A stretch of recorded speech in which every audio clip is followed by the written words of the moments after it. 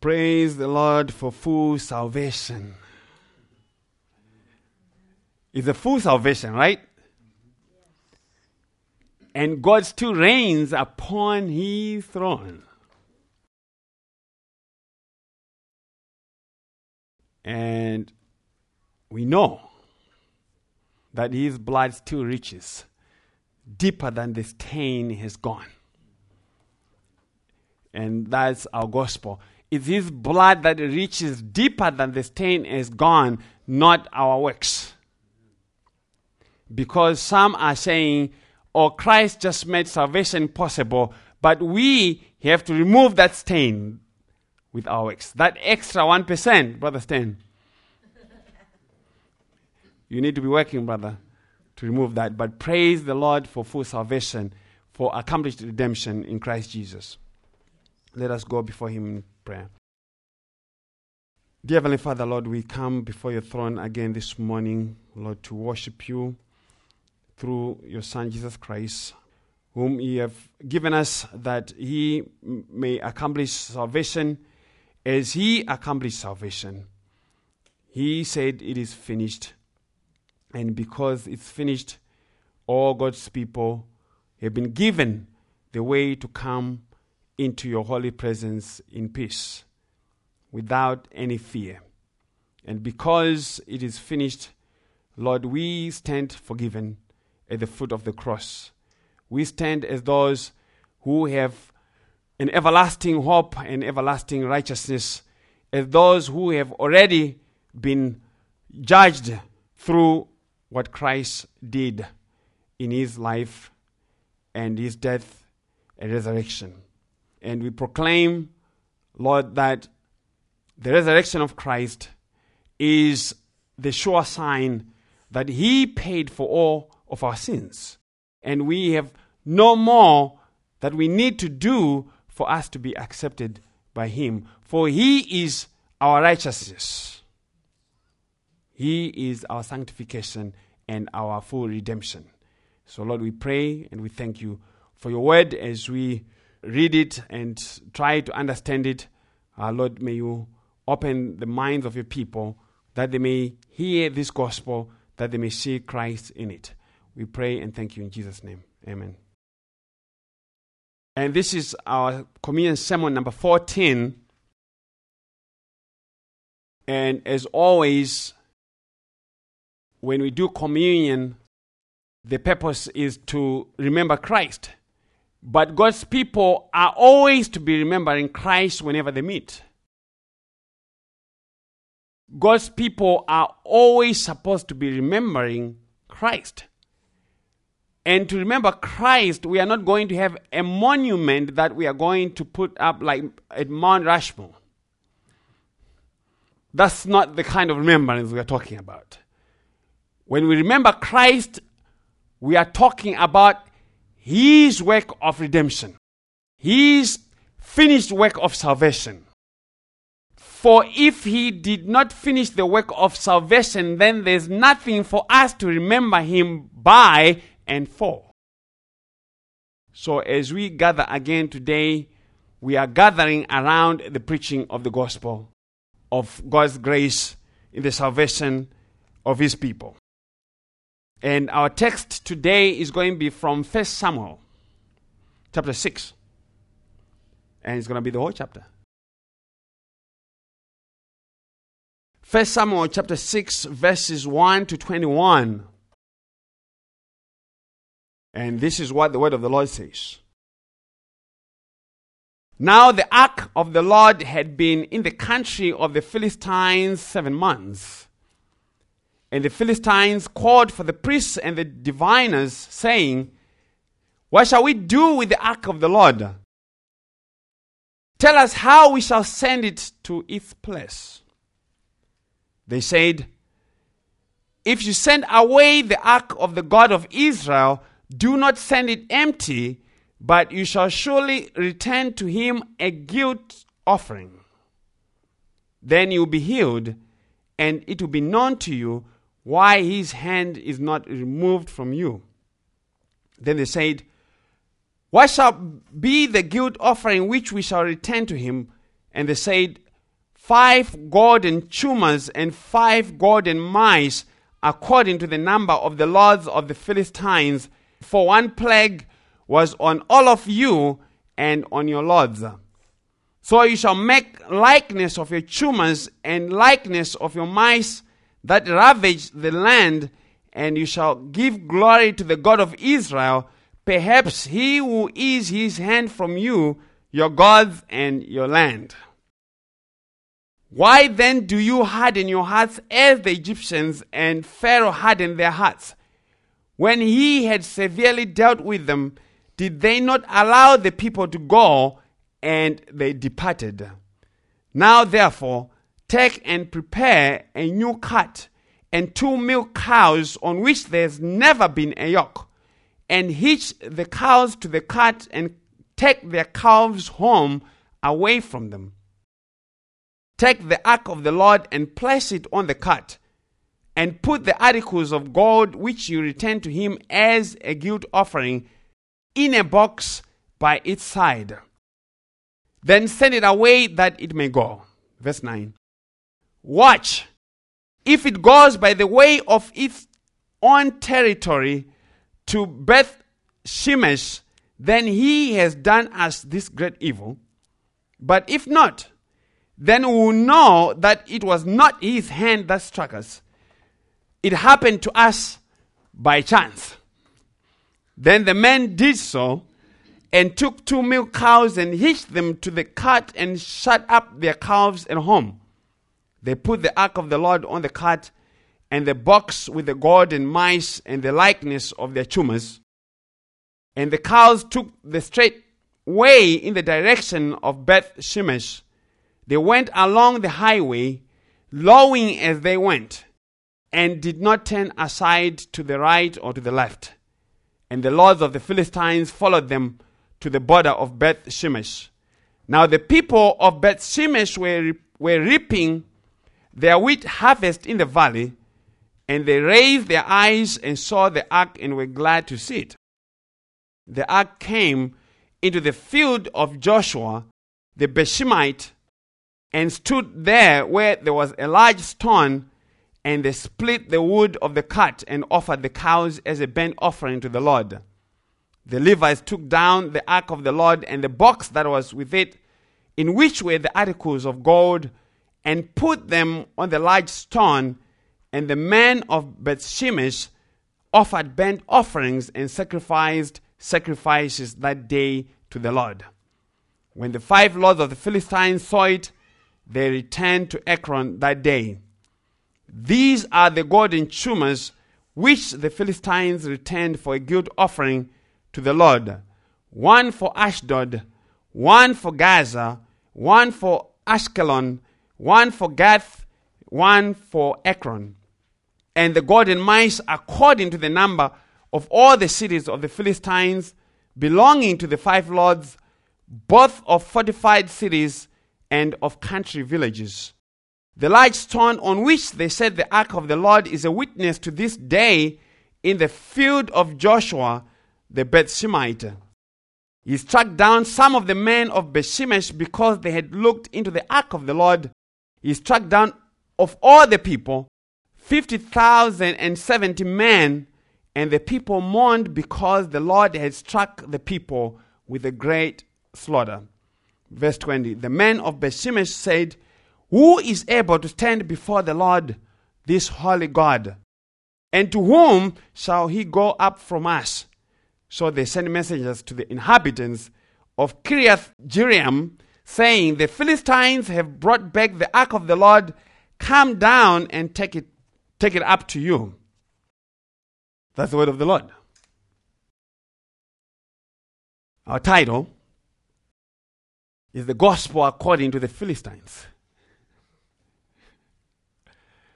The Gospel According to the Philistines. And I have a number of titles. And I like the mystery of the golden tumors and the golden mice. The mystery of the golden tumors and the golden mice. Or you could say, who is able to stand before the Lord. You see,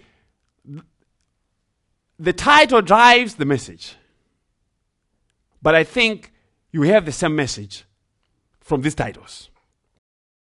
When we remember the Lord in communion, we are remembering Him for His completed work of salvation. A lot of people don't know that. His work of salvation was finished in His life and death and resurrection. This one, the Lord Jesus Christ, who humbled Himself and became obedient to the point of death, even death on the cross, accomplished our redemption. His death on the cross was the culmination and completion of His obedience on behalf of His people, that His people may possess the righteousness of God, the righteousness of Jesus Christ, the righteousness which is by the gospel, the righteousness which is by grace through faith. And as I said, to remember the Lord is to preach the gospel. For there is nothing that reminds us about the person and work of Jesus than to hear and believe in His gospel.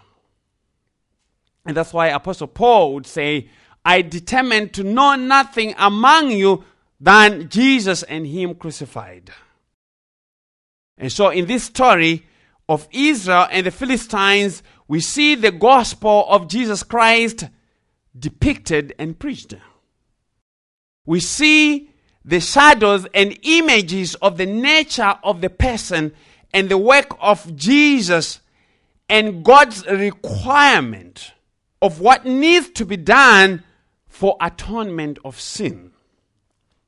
We see that sin cannot just be wished away and cannot be atoned for without the proper sacrifice that God requires. And for us to really understand what's going on, we shall be talking about the previous chapters, 1 Samuel chapter 4 to 5 and then to 6. We won't be spending much time there, but we'll just be referencing things so that we have proper understanding. In 1 Samuel chapter 4, this is what has happened.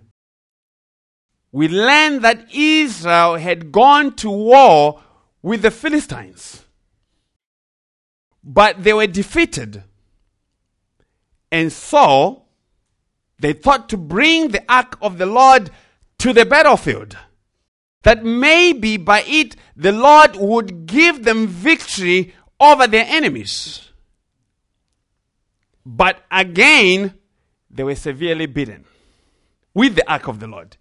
30,000 foot soldiers of Israel were killed, and the ark of the Lord was captured. And in 1 Samuel chapter 5, we are told that the Philistines, in their jubilant celebration of this victory, the victory of taking the ark of the Lord, knowing how much fear the ark of the Lord had caused all the nations around them, they had every reason to glory and to be jubilant. And so they put the ark of the Lord into their temple before their idol Dagon, as if to say Dagon had despoiled the God of Israel and had held the God of Israel captive. So in their mind, the ark of the Lord was a trophy of conquest of the God of Israel, a defeat of the God of Israel. And so, to their way of thinking, Dagon had delivered Israel into their hands. Dagon was the victor, and the Lord God of Israel had become a prisoner of war. But hear this. 1 Samuel 5, 3-5. When the Ashdodites arose early the next morning, behold, Dagon had fallen on his face to the ground before the ark of the Lord. So they took Dagon and set him in his place again. But when they arose early the next morning, behold, Dagon had fallen on his face to the ground before the ark of the Lord. And the head of Dagon and both the palms of his hands were cut off on the threshold. Only the trunk of Dagon was left to him. Therefore, neither the priests of Dagon nor all who enter Dagon's house tread on the threshold of Dagon in Ashdod to this day. Hear this also from verses 6-7.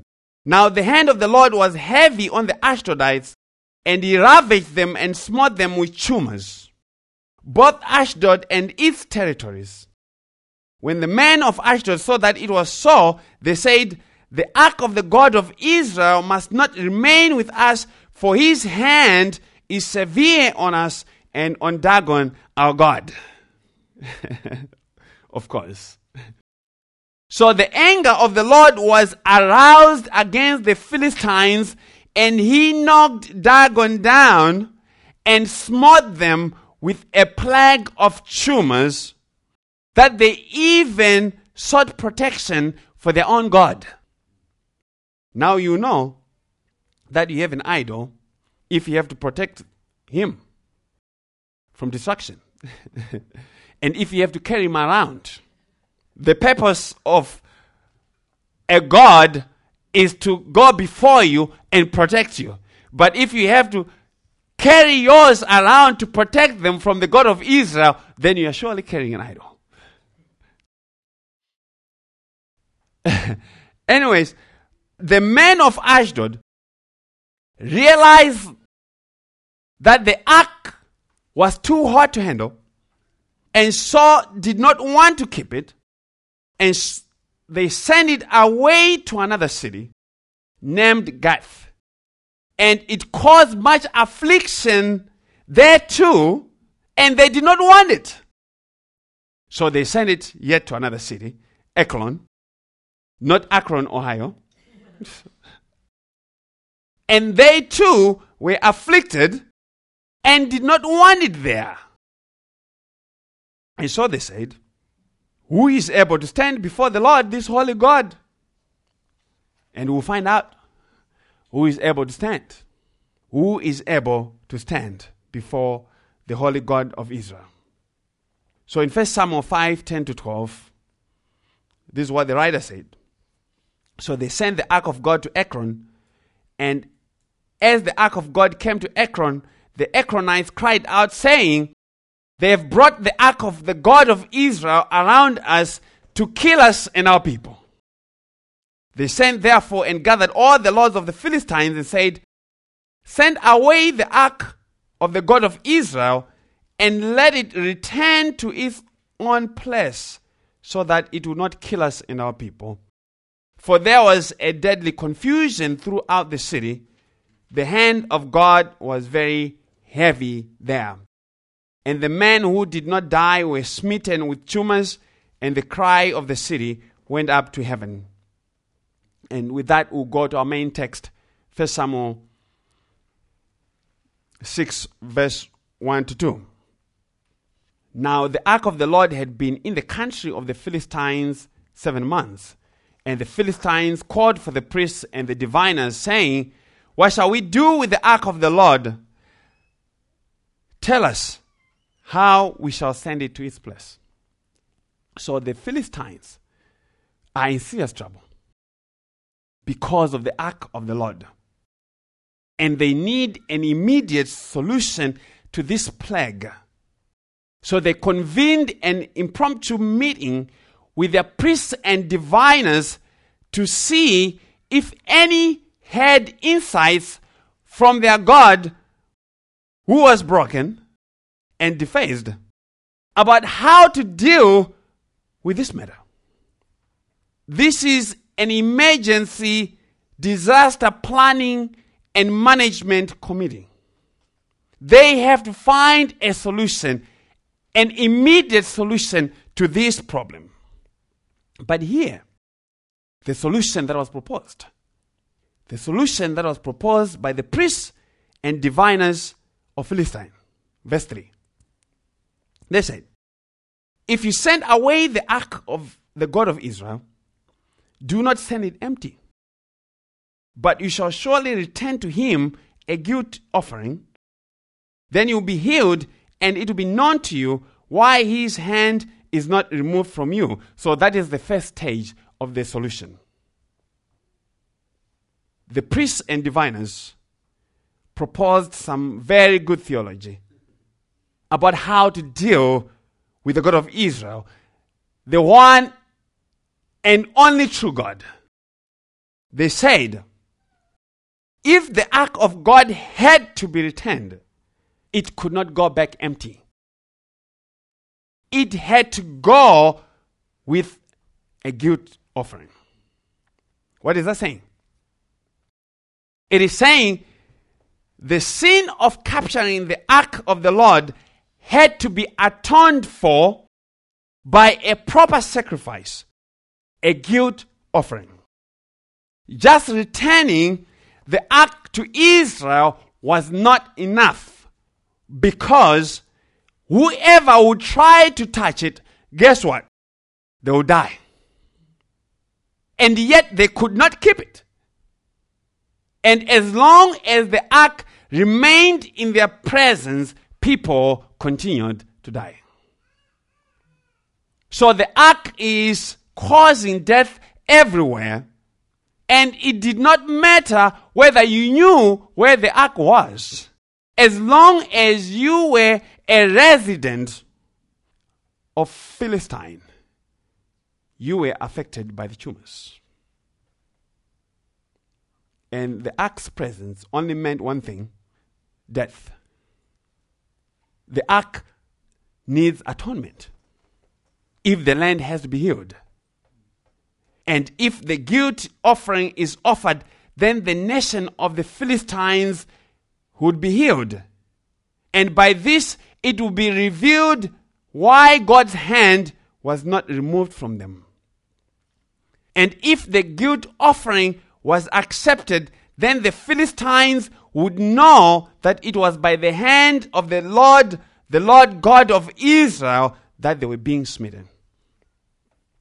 Now, it sounds like these priests and diviners knew a thing or two about the God of the Bible, even though their theology is messed up, because of course they worship Dagon, a false god. But on this point, their theology is on point. Their theology is on point not because they figured it out by themselves. No man can figure out atonement. No man can figure out a sacrifice that God accepts.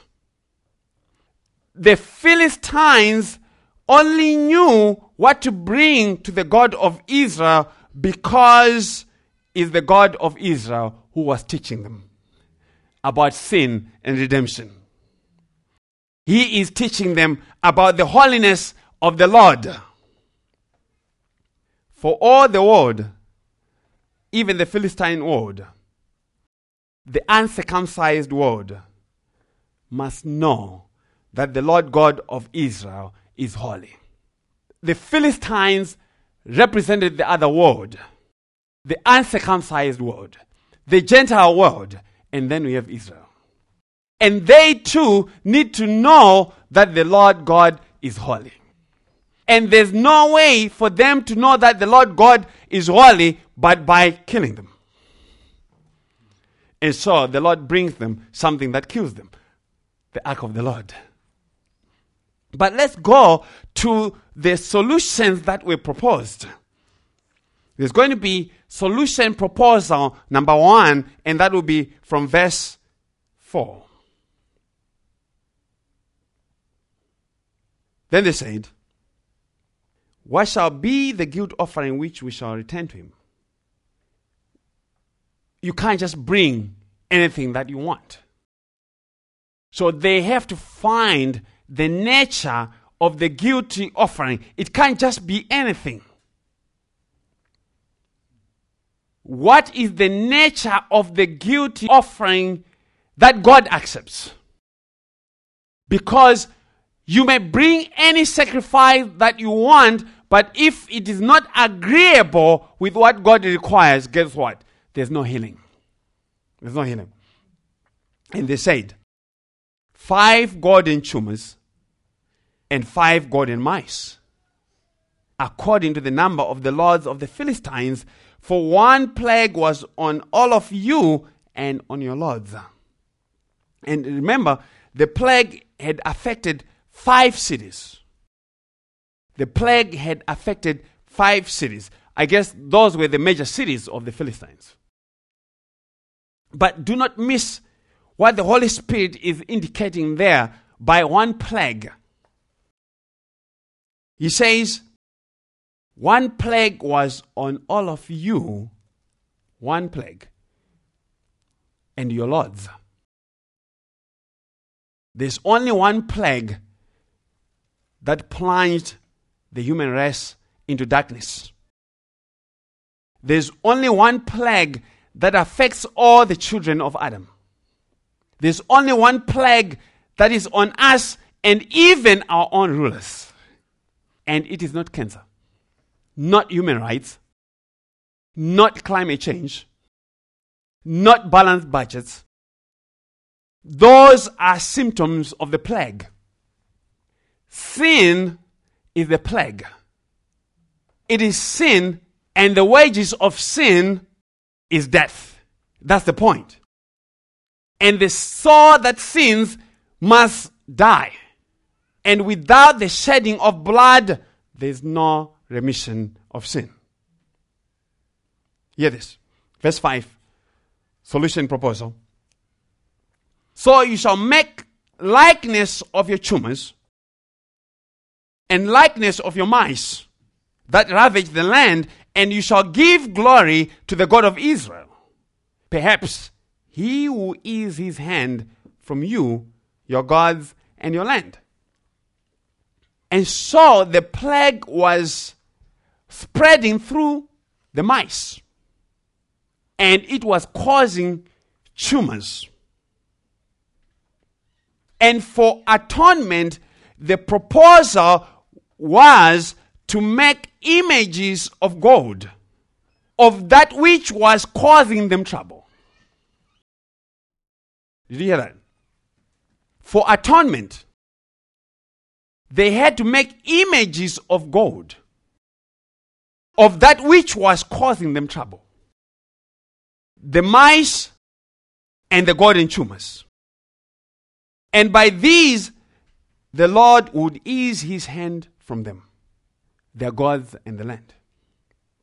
Let's work to solution proposal number 2, verse 7 to 10.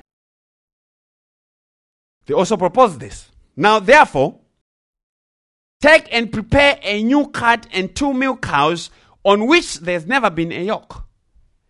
And hitch the cows to the cart and take their calves home away from them. Take the ark of the Lord and place it on the cart and put the articles of gold which you return to him as a guilt offering in a box by its side. Then send it away that it may go. Watch. If it goes up by the way of his own territory to Beth Shemesh, then he has done this great evil. But if not, then we will know that it was not his hand that struck us. It happened to us by chance. Then the men did so and took 2 milk cows and hitched them to the cart and shut up their calves at home. So in their superstition and practice, they sought to establish by some experiment, this is an experiment, to see who had caused this trouble and to know if the trouble had been correctly atoned for. and that the God of Israel had accepted their proposed solution. So this is very scientific. This is the scientific method. Apparently, the Philistines know something about science. So the next phase of the solution was to take and prepare a new and driverless cart. It did not have a driver, just the cows by themselves. And not a used cart, but a new cart. Very important. And 2 milking cows on which there had never been a yoke. Why? And separate them from the calves who connect the points. And this was supposed to be a very good test because the cows would not want to leave their calves. And their calves would not want to be left behind by their mothers. And also, the cows were untrained. These are untrained cows. And once this was done, the ark of the Lord was to be put on the cart. And the cows sent away by themselves. So they said in verse 9, watch. If it goes by the way of its own territory to Beth-Shemesh, then he has done us this great evil. But if not, then we will know that it was not his hand that struck us. It happened to us by chance. So if the cows put the cart directly back to Israel, then their conclusion was, this is the Lord God of Israel who has done this to us. Okay? But if the cows just happened to wander aimlessly, then this was just a fluke. It just happened by chance. And this is how pagans love for things to happen by chance. You are so lucky. But what they don't know is this. The lot is cast into the lap, but its every decision is from the Lord. So they are casting a lot. That's what they're doing. So in 1 Samuel 6:12, this is what it says. And the cows took the straight way in the direction of Beth-Shemesh. They went along the highway, lowing as they went. That is, making sounds. They're making sound. And did not turn aside to the right or to the left. And the lords of the Philistines followed them to the border of Beth-Shemesh. Verse 13 to 15. Now the people of Beth-Shemesh were reaping their wheat harvest in the valley, and they raised their eyes and saw the ark and were glad to see it. The cart came into the field of Joshua the Beth-Shemite and stood there where there was a large stone, and they split the wood of the cart and offered the cows as a burnt offering to the Lord.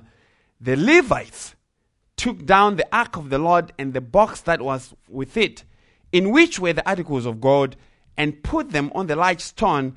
And the men of Beth-Shemesh offered burnt offerings and sacrificed sacrifices that day to the Lord.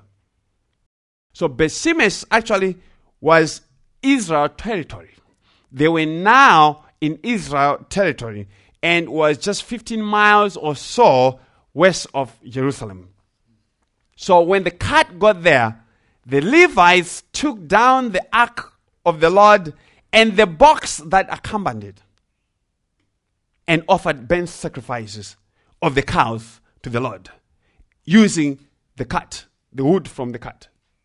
Okay. These are the ways of the God of the Bible. And these are the ways of holiness. If you remember, the ark of the Lord had an inscription on it that said, holiness to the Lord. Holiness to the Lord. And in the ark, there were 3 articles. The tablets of stone that had the 10 commandments, the manna, and Aaron's rod that budded. And you can find this in Hebrews 9, 3 to 4. This is actually what it says. I'll read it. Behind the second veil, there was a tabernacle which is called the Holy of Holies, having a golden altar of incense and the ark of the covenant, covered on all sides with gold, in which was a golden jar holding the manna, and Aaron's rod which budded, and the tables of the covenant. So these are the elements that are in the ark, and these are the elements that are causing trouble. And now we connect the pieces and see the gospel. We have already seen a lot of nuggets as we've been moving along. This story is not just a historical record of how God slew the Philistines with unvaccinated mice and boils.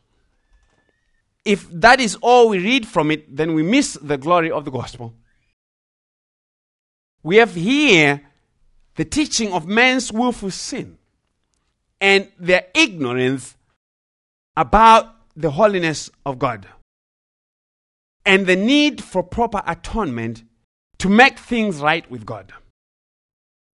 The Philistines were physically uncircumcised people, and they represented the natural state of all men born after the first Adam, whose minds and hearts were uncircumcised, darkened by sin, and did not know the way of handling the holy things of a holy and righteous God. The uncircumcision of their flesh represented the uncircumcision of all fallen men because of sin. And they thought they could just handle the ark of the Lord whichever way they wanted. They thought they could approach God whichever way they wanted, and even to hold him captive. But they learned things the hard way. As soon as they brought the ark of the Lord before their idol, it started to cause them much trouble and affliction.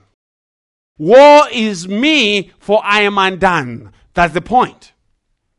Dagon fell, and the people were dying, being smitten by tumors that were coming by the way of mice. The theological lesson was not, do not eat mice if you want to live. I know Brother Stan doesn't like mice. And that's not the text for it, brother. The smiting by the tumors was a type of our being smitten of our sin. As long as the ark of the Lord was amongst the unclean people, it continued to say the same thing. More tumors and more death. As long as the ark of the Lord continued to be among sinful people, it continued to ask for atonement. The ark had the law of God in it, and it represented the holiness of God that all sinners have failed to obey. It was the law that was killing them. It was not the manna that was killing them. It was the law that was killing them.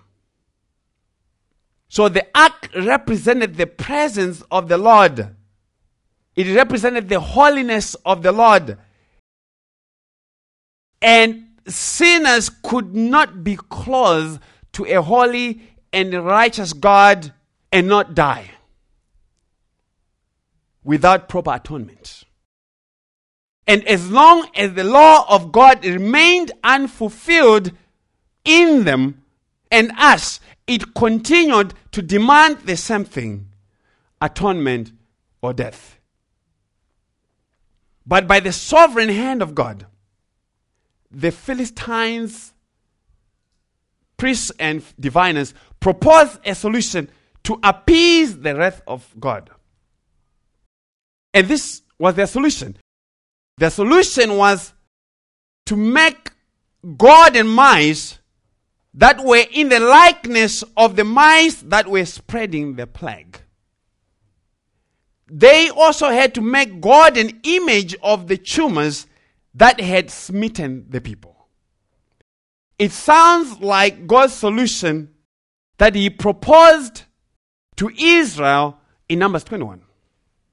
When Israel had sinned against the Lord and were being beaten by fiery serpents. Hear this.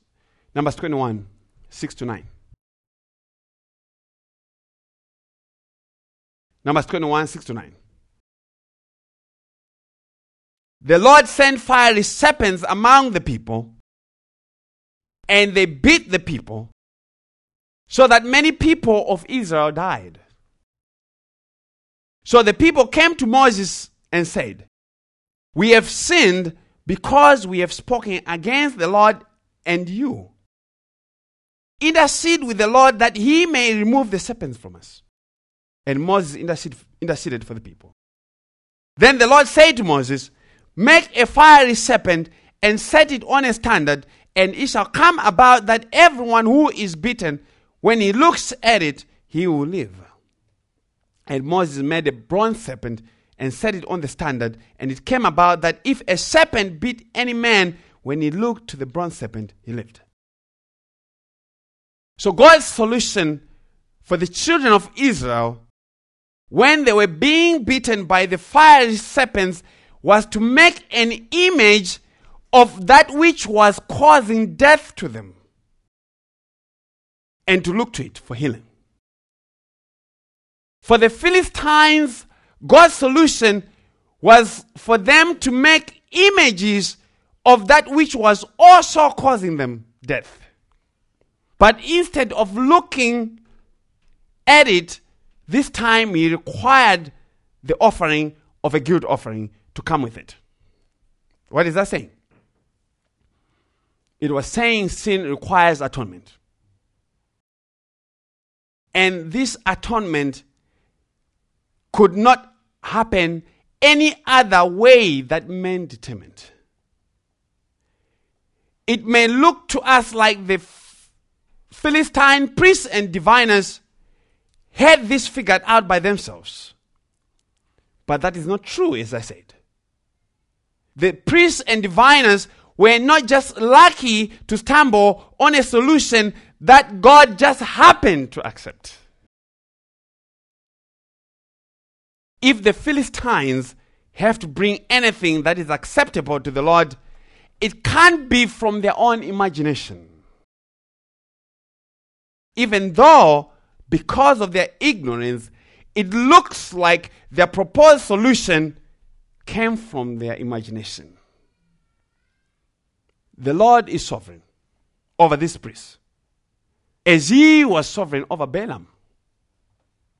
Remember Balaam, though a false prophet, could not prophesy beyond what the Lord had given him to prophesy. And so, the Lord uses him to pronounce blessing on his people. It was not coming from Balaam's mind. It was coming from the Lord, even though Balaam was a false prophet. So the proposed solution to sin can only come from God, if it has to be acceptable to him. But listen to the solution again. The solution required likeness between those who were being afflicted and the one who comes to lift them out of the affliction. Requires likeness. The sin in man is represented by the plague that was coming out of the mice. And the atonement required that golden mice be made. The golden mice that were used for atonement looked like the real mice that were bringing the plague, and yet had no plague or disease in them. They were made of pure gold, undefiled and clean. The golden tumors too had no uncleanness in them. And that is how they were fit to make atonement. The bronze serpent had no venom in itself. and yet it looked like the ones that were biting the people and causing death. And yet it was this bronze serpent that God raised through Moses that became the object of faith and healing, even though the healing itself came from God. The Philistines were not healed by the golden mice. The children of Israel were not healed by some bronze.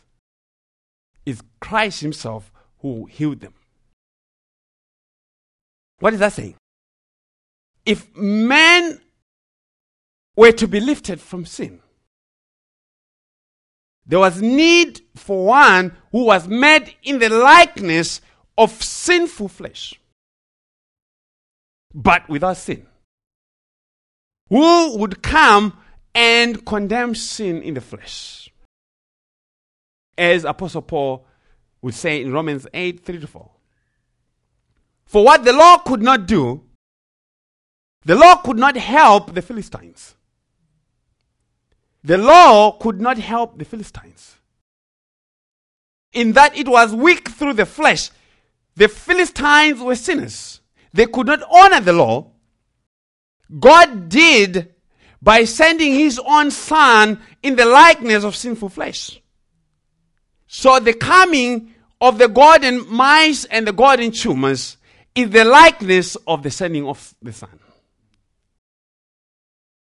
On account of sin, he condemned sin in the flesh that the righteous requirement of the law might be fulfilled in us, who do not walk according to the flesh, but according to the Spirit.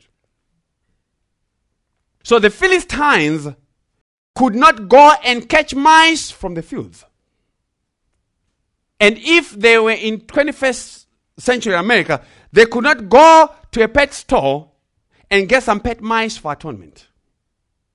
They could not.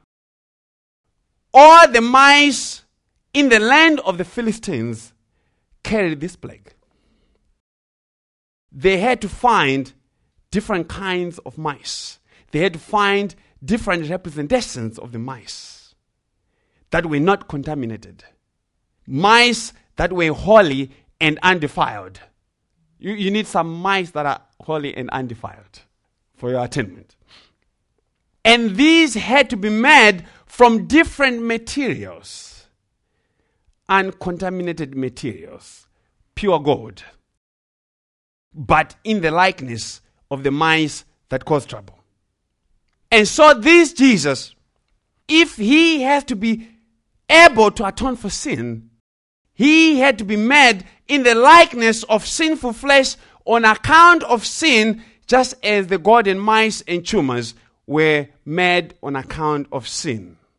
That judgment could be removed from the Philistines.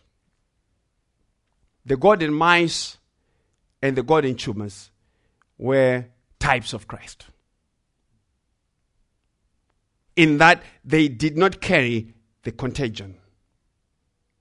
They did not carry that which was causing trouble. But they only looked like what was causing the plague. And by them being offered to God, condemnation was removed. And so, a very important theological understanding coming from this. And so Jesus' body was not made from Mary's body and could not be from Mary, because that would be like atonement from mice from the contaminated fields in the case of the Philistines. Because God could have said, go catch 2 mice and bring them. But he proposed a different solution.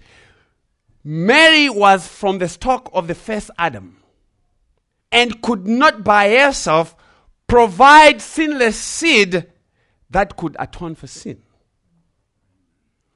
Jesus' body was made by the Holy Spirit that he may be holy, undefiled, innocent, and separate from sinners. And this is what qualified him to be the sacrifice that God accepted for our sins. So the law that was in the Ark of the Covenant could not help the Philistines. the law could only condemn them. They touched the ark, which only the Levites were supposed to carry, according to the law of God. Not all of Israel could just carry the ark. The law of God could only be honored by him whom God appointed as the high priest, Jesus Christ. Anybody else who tries to take a look into the ark, as these people were doing, they died. Even from those among Israel, the Lord caused a great slaughter after the ark had been returned to Israel. And these people came, they're trying to check, see if everything was in there. And this is what happened. He struck down some of the men who had looked into the ark of the Lord. And he struck how many people? 50,070 men. And the people mourned because the Lord had struck the people with a great slaughter. Let's see how the ark became safe for the Philistines. The ark only became safe for the Philistines to handle and put it on the cart after atonement had been provided. Before, they would have died. However, the Levites, the ones who were shadow priests to Jesus, could handle the ark and not die. They took the ark from the cart, and when they did that, nobody died. But when certain presumptuous people came and they were going to take a peep, the Lord killed them because they were not appointed to look into the things of God. And this also happened in 2 Samuel 6, verse 6 to 7, with Uzzah, who also tried to steady the ark when it was falling from the cart. And the Lord killed him. Okay. But here is some understanding of who was qualified to handle the ark. God appointed certain people and tribes to be the only ones who could handle the ark. Listen to Numbers 4 and verse 5. When the camp sets out, Aaron and his sons shall go in, and they shall take down the veil of the screen and cover the ark of testimony with it. That's Aaron's. Numbers 4:15. When Aaron and his sons have finished covering the holy objects and all the furnishings of the sanctuary, when the camp is to set out, after that the sons of Kohath shall come to carry them, so that they will not touch the holy objects and die.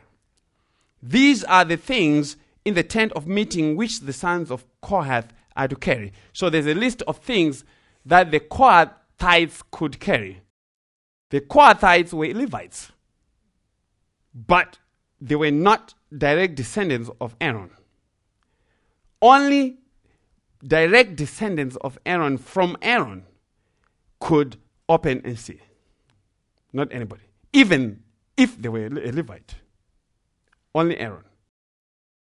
Numbers 4:17-20. Then the Lord spoke to Moses and to Aaron, saying, do not let the tribe of the families of the Kohathites be cut off from among the Levites, but do this to them that they may live and not die when they approach the most holy objects.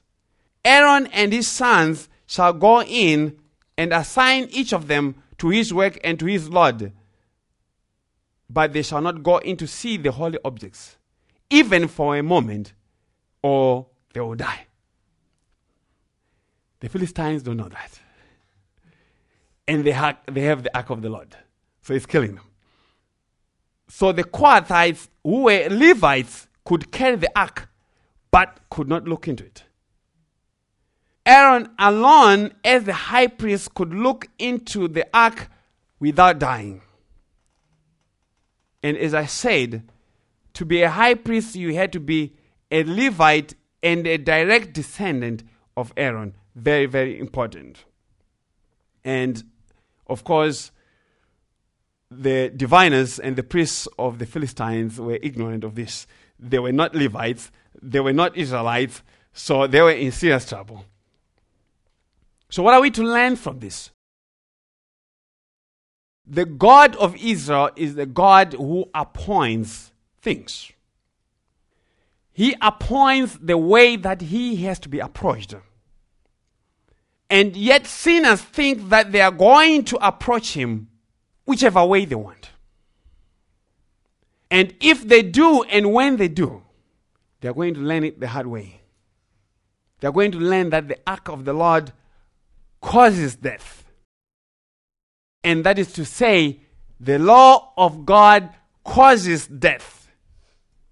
And they're going to learn that the law of God does not return to him empty.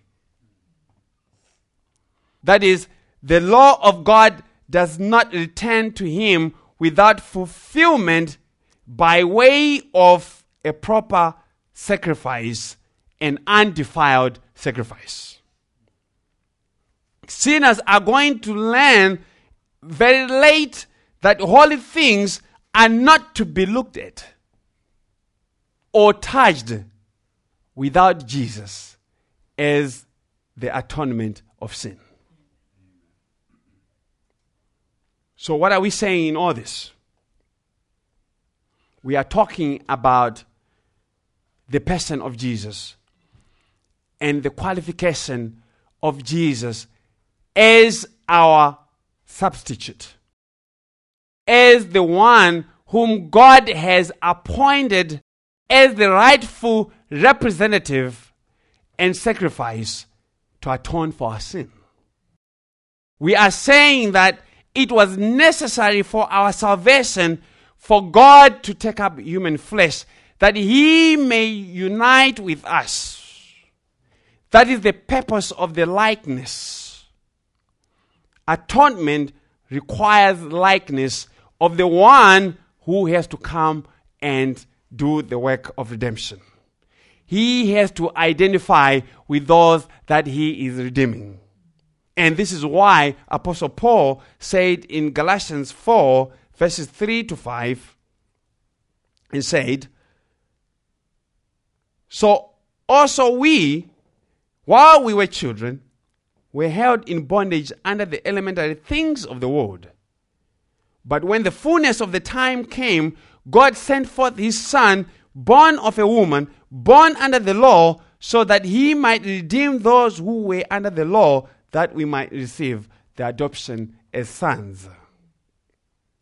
The Philistines were held in bondage by their sin and all the elementary things of the world. You can tell by their theology. And of course, God's judgment was on them. They didn't know the law was given to reveal to them that they were sinners. And they needed atonement. And we too were held under the bondage of sin. We were held under the bondage of the law and death. But in the fullness of time, God sent forth his Son, born of a woman, that he may also be subject to the same weaknesses of what was biting us, but without sin.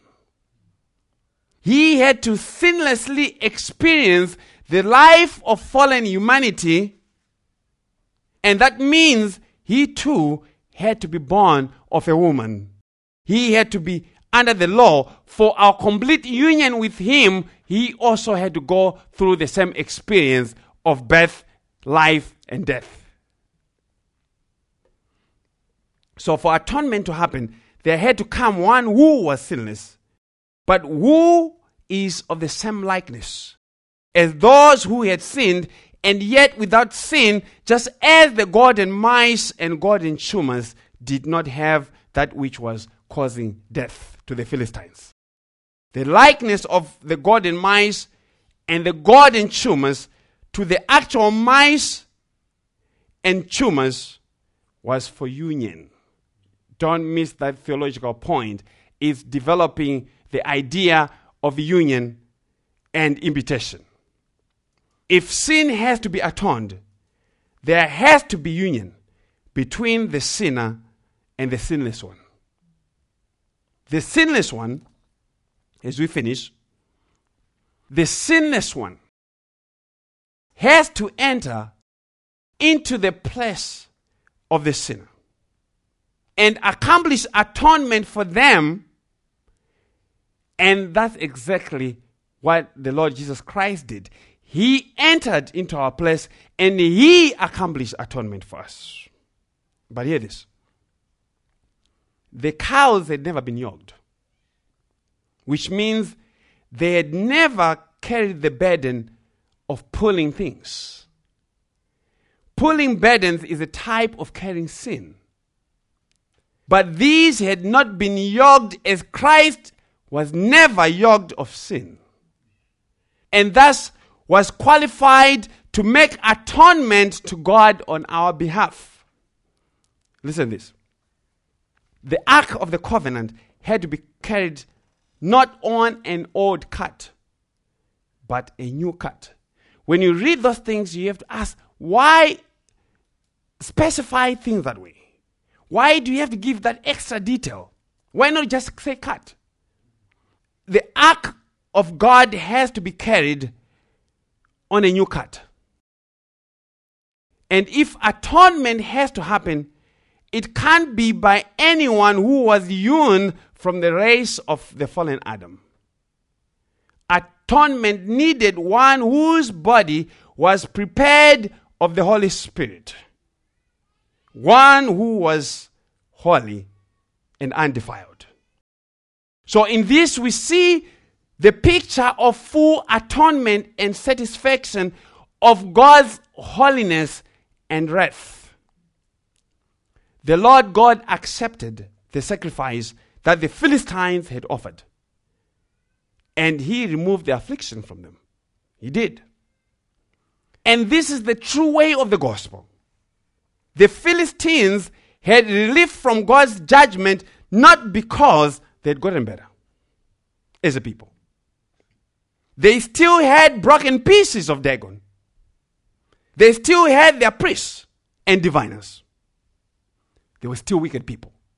However, the Lord stopped killing them because they had made proper atonement of God's wrath. And as long as that atonement stood, God could not punish them for that particular sin. And the Lord Jesus Christ, our perfect sacrifice, by his obedience, he has perfected forever those who are being sanctified. God has accepted the sacrifice and payment that was made on our behalf. And just as the ark of God could not go back to God empty, so none shall appear before him empty. And being empty means not having the sacrifice, the proper sacrifice that God accepts, and not having the righteousness that God accepts. In Christ Jesus, we have the perfect sacrifice and the righteousness of God. God is pleased with us on account of his Son.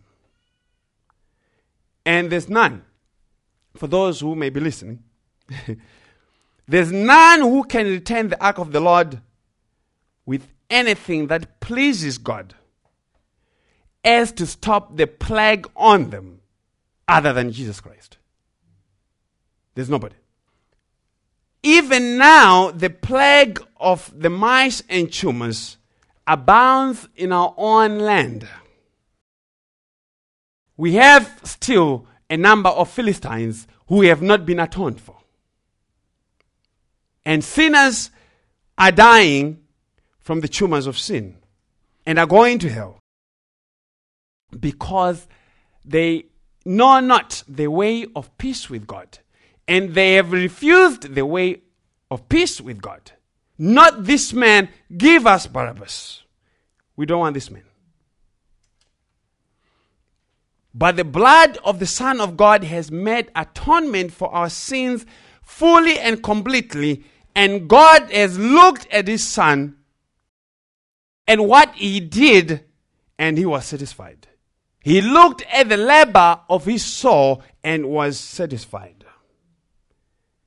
And because of Christ, God now looks at us not as afflicted by the boils, but as those having the golden tumors, without any defilement in us. And this because of Jesus. And this is how we remember him. Who can stand before this holy God? It's we, the redeemed of the Lord, who can stand before this holy God. Because of Jesus Christ. Who was the mystery in the golden tumors and the golden mice. And that is our gospel. And praise the Lord. Let's pray. Heavenly Father, Lord, we thank you again for your gospel. Thank you for the mystery of the gospel that you had hidden from the wise and the prudent, but you've now revealed it to us, the babies and the suckling. And Lord, even as we remember the perfect offering of your Son on account of our sin, Lord, may you just imprint on our hearts that Jesus Christ really accomplished salvation for his people. And there's none who can bring anything that God accepts. And there's none who can bring the ark of the Lord empty. The law of the Lord requires fulfillment. And we have that fulfillment in Christ Jesus. So Lord, we pray and we thank you for the word that you've given us. May be with your people. May be with us as we continue to worship you. We pray and thank you in Jesus' name. Amen.